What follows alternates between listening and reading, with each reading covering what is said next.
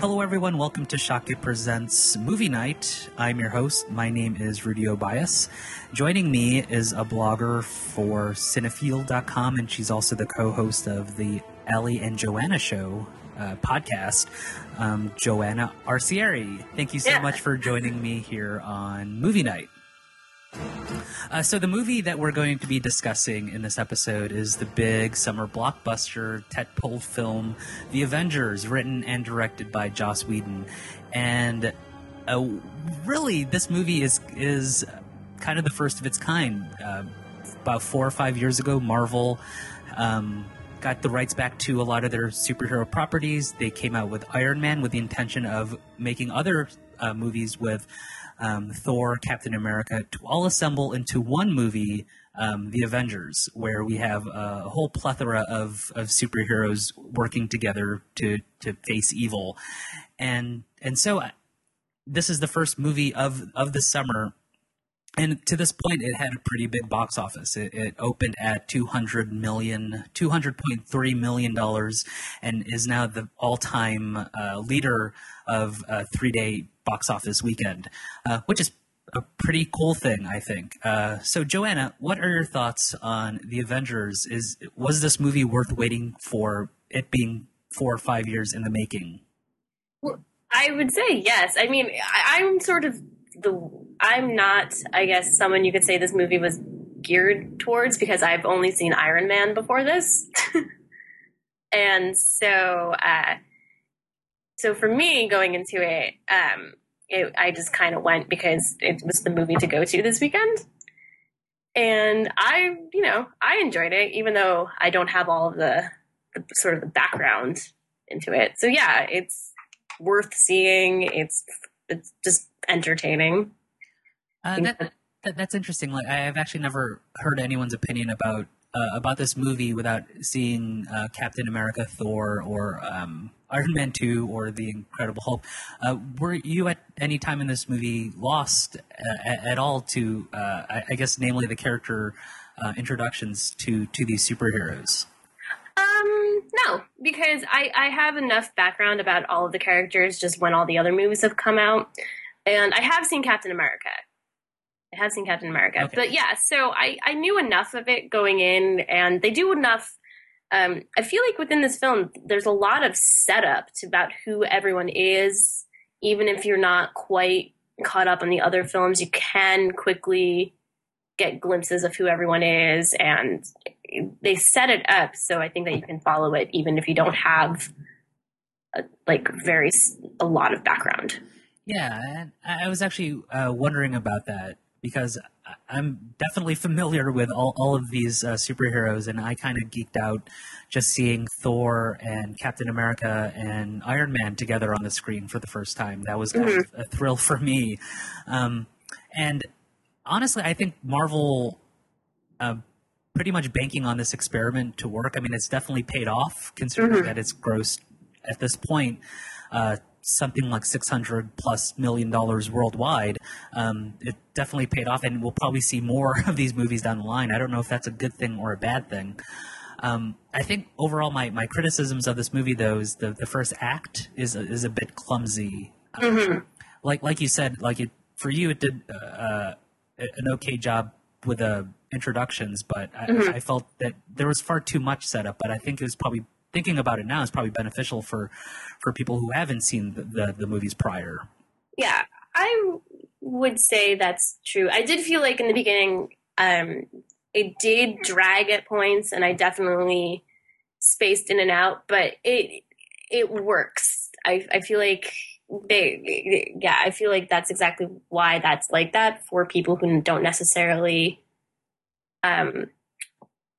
for people who haven't necessarily seen the first films or even know that much about the Marvel characters and all of that. So, but there are times when it is slow. Yeah, I've seen this movie twice now, and I definitely felt the weight of that the first 30 to 45 minutes. But I think after that, the last hour and a half of the movie really picks up and doesn't really let you go. And I think that's definitely one of the strengths of the movie, that you leave the theater having having a good time, and I think that's the best way to leave a theater from a movie like this. Yeah, no, exactly. Do you have any? Are you a Joss Whedon fan at all? Are you familiar with his work? Yes, I'm not the craziest Joss Whedon fan by any means, but I dabble in Joss Whedon. Um, yeah. I think Joss Whedon. I am crazy for Joss Whedon. I'm one of those rabid fans. Although I haven't seen a single episode of Buffy the Vampire Slayer or Angel, and I still consider myself a big fan. I mean, namely for Firefly and Serenity and Doctor Horrible sing-along blog, and his writing, his comic book writing as well. And I think this is. I was my big worry in going into this movie that it wasn't going to be it was going to be more a Marvel movie than a Joss Whedon movie, but I was glad to see that this is very much a Joss Whedon film, just in terms of the way people talk to each other, the dialogue in this movie, and how Joss Whedon has certain tropes in practically everything he does, and those things are here. I'm not going to say what they are because they're a bit spoilery, but the Joss Whedon checkmark list. He definitely checked those things off in making the Avengers. What did you think of the writing of this film? The writing is actually what kind of kept me interested because, yeah, I thought the dialogue between the characters was great. I think it was very quippy and it was funny and entertaining. And especially if you're like someone like me who doesn't have necessarily even the character background and you're not even really looking like you're there, you're watching the movie, but you're not psyched to see everything that's going on. I sound like probably like the worst person to have been watching this movie. Like just anyway. But the dialogue really just like, I feel like, yeah, it made the movie and it's so entertaining. And I laughed a few times. I was enjoying it. I was enjoying the quippy, like just the quips between everyone. And yeah, I thought it was pretty great. Yeah, I think one of my favorite moments in this movie is Tony Stark, played by Robert Downey Jr., and the way him and Pepper Potts, played by Gwyneth Paltrow, just the way they talk to each other. I mean, I think Joss Whedon kind of nails this kind of screwball comedy thing between them. This kind of old-fashioned movie way of couples talking to each other, and I like that quite a bit in this movie. I was kind of a little put off that there wasn't more of that, but I did enjoy that aspect of it. I also enjoyed the performances, namely in Robert Downey Jr. I mean, I don't think this guy can go wrong in making movies, at least. I don't know about his personal life, but in movies, he's pretty spot on, and I like him in this movie. I like Chris Evans and practically everyone: Scarlett Johansson, Jeremy Renner, Tom Hiddleston. What did you think of the performances of this kind of Ocean's 11-esque type of cast for superheroes? That's actually a really great reference. The kind of Ocean's 11. I think I read a Rat Pack. Someone else called it a Rat Pack sort of vibe was happening. Yeah, the cast is great. I was never really intrigued by Thor, because I've seen some of Thor until this, and then it took this movie for me to be like, yeah, okay, I'm totally cool with Chris Hemsworth as Thor. And Scarlett Johansson was another one I didn't necessarily know what to expect, and I was pleasantly surprised by ScarJo. And yeah, I just think it's really well cast. And I mean, it's definitely, I feel like whenever Robert Downey Jr. is on the screen, he really commands the attention. But the same thing with Tom Hiddleston. Yeah. He's just, I think I finally get the Tom Hiddleston craze that's going on right now.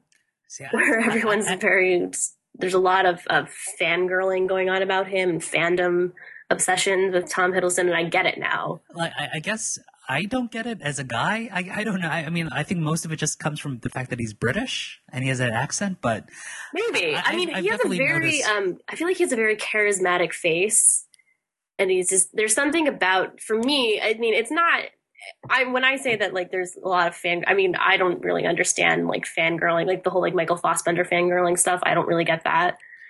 But there's just something about Tom Hiddleston that's very just, his face is so expressive, and you really got that from this character, from Loki. Yeah. I know a lot of female film bloggers that just swoon to Tom Hiddleston and Loki in this movie, and part of me just doesn't understand why.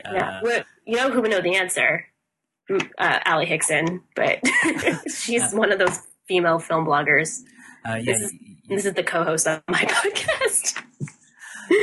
Anyway, sorry. Perhaps I should have got both of you on here to talk about the allure of Tom Hiddleston. Another day. Actually, one of my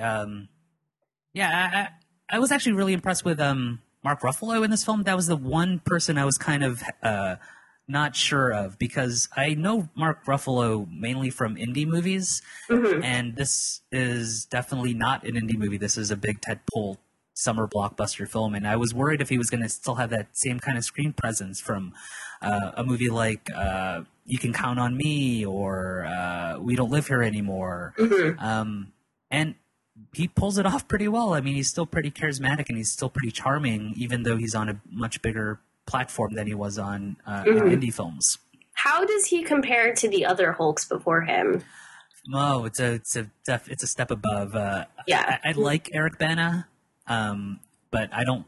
I like Ang Lee's the Hulk. I think it's an interesting thing as an exercise of Ang Lee's artistic and creative side, but I think it's a failure as a movie. He's a lot better than Edward Norton, who was in the Incredible Hulk. What was the name of the director? Louis Leterrier, I believe his name was. I think Joss Whedon nails the Hulk in this, and Mark Ruffalo nails it as well. Where the Hulk isn't the center of attention. I mean, he's used very sparsely, which is very smart, and therefore you're not really with this character when he gets overly emotional or brooding, which is just very boring, because that's what those other past two films really focused on. And I think the Hulk steals the show here, definitely in the last hour of this movie. Yeah, absolutely. Because it's kind of like you don't really know what purpose he's going to serve, I guess you could say, until the final sequence happens, and then it's just awesome to watch. It's just a lot of fun to just kind of watch that happen. It's a lot of fights. It's a lot of smashing going on, which I loved a great deal. There's rumors that they might make a separate Hulk movie now with Mark Ruffalo, and I don't know if that's going to serve so well. I mean, I do like Mark Ruffalo quite a bit, but I don't know if I could take another hour and a half of just the Hulk. There's a reason why it works so well, because they don't use him that much, and when they use him, it's always comic relief. No, that's a really good point. I don't know. That's one of the things about the Hulk movies, is that they've just never interested me as far as the character goes. Like, I was always, because with me when it comes to superhero movies, I'm always more, if I'm drawn to the character, then I'll see it. That's why I've seen Iron Man. That's why I've seen Captain America. That's why I'm going to go back now and watch Thor probably. But I've never really cared about the Hulk compared to them. So that's why I've never seen it. Yeah, and don't intend to. And out of all of those movies, I mean, you're not really missing much from The Incredible Hulk. Out of all of the Marvel movies leading up to this one, The Incredible Hulk is the worst one out of all of them. That's what I have heard. That's why I'm glad I saved that money. Yeah, and not to say that Captain America and Thor are masterpieces. I mean, they're very good movies, but they have their share of problems. But it's just strange. I feel that this film doesn't have those same problems that Captain America had, that Thor had, and even Iron Man 2 had. I think the best ones out of these Marvel movies are the first Iron Man and this Avengers film. It's a fantastic movie. And I would say that's because they really balance the, I guess, smart screenplays with the actual action at the end. It's kind of just, I feel like it's very well balanced between the two. Yeah. Yeah. It's never overload. Have you seen Transformers Dark of the Moon by chance? No. Because this movie is actually pretty similar to Transformers 3, just in terms of plotting. But the big difference here, why this works and that one does not, is the characters are just so interesting and rich, and the characters are what we love about the action in this movie. We don't really take away. Look how the Hulk threw this car, and look at all this explosions and mayhem. We take away the character moments in the action sequences. We take away Tony Stark's comedy in the action sequences, and that's the thing that works so well in this movie. No, I absolutely agree. I wouldn't recommend watching Transformers 3 if you don't have to. I wasn't planning on it anytime soon. And nor should you. Nor should you. That's going to be a very sad day in my life when I'm like, watching Transformers. Yeah, I've seen all 3 of them in theaters, and I'm probably going to see the 4th one. Well, have fun with that. Well, I go into every movie thinking it's going to be good, and it's really up to the movie to let me down. That's a very good way of dealing with it. I'm not that big. I go in expecting to hate everything and then always walk away surprised. And there's always, and that's really the same thing that I'm doing, but just on the other end of the spectrum. Exactly. Let's wrap up this episode of Movie Night. Would you recommend people see the Avengers? Yes, definitely. And I find it interesting from like a fangirl, non-comic book, or actually you've never seen you haven't seen all of the movies prior to this and you still recommend it. And I think that's the good thing about this movie. And I'm actually glad I had you on this episode to get that side of it for people who haven't seen the other Marvel movies. Yeah, I'm glad that I was able to contribute that. But yeah, I think it's great. I had fun enjoying it. I had a fun time sitting there watching it, and it's worth seeing. If definitely.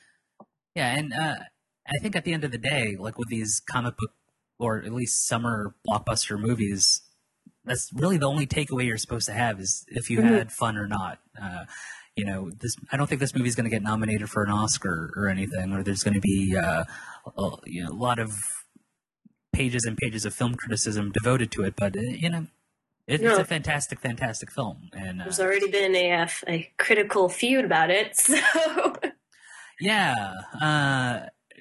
Are you aware of the critical the A.O. Scott Samuel L. Jackson feud? Yeah. Well, there's also that one, and are you familiar with Amy Nicholson from BoxOfficeMagazine.com? I know about her, yeah. What did she get in trouble too?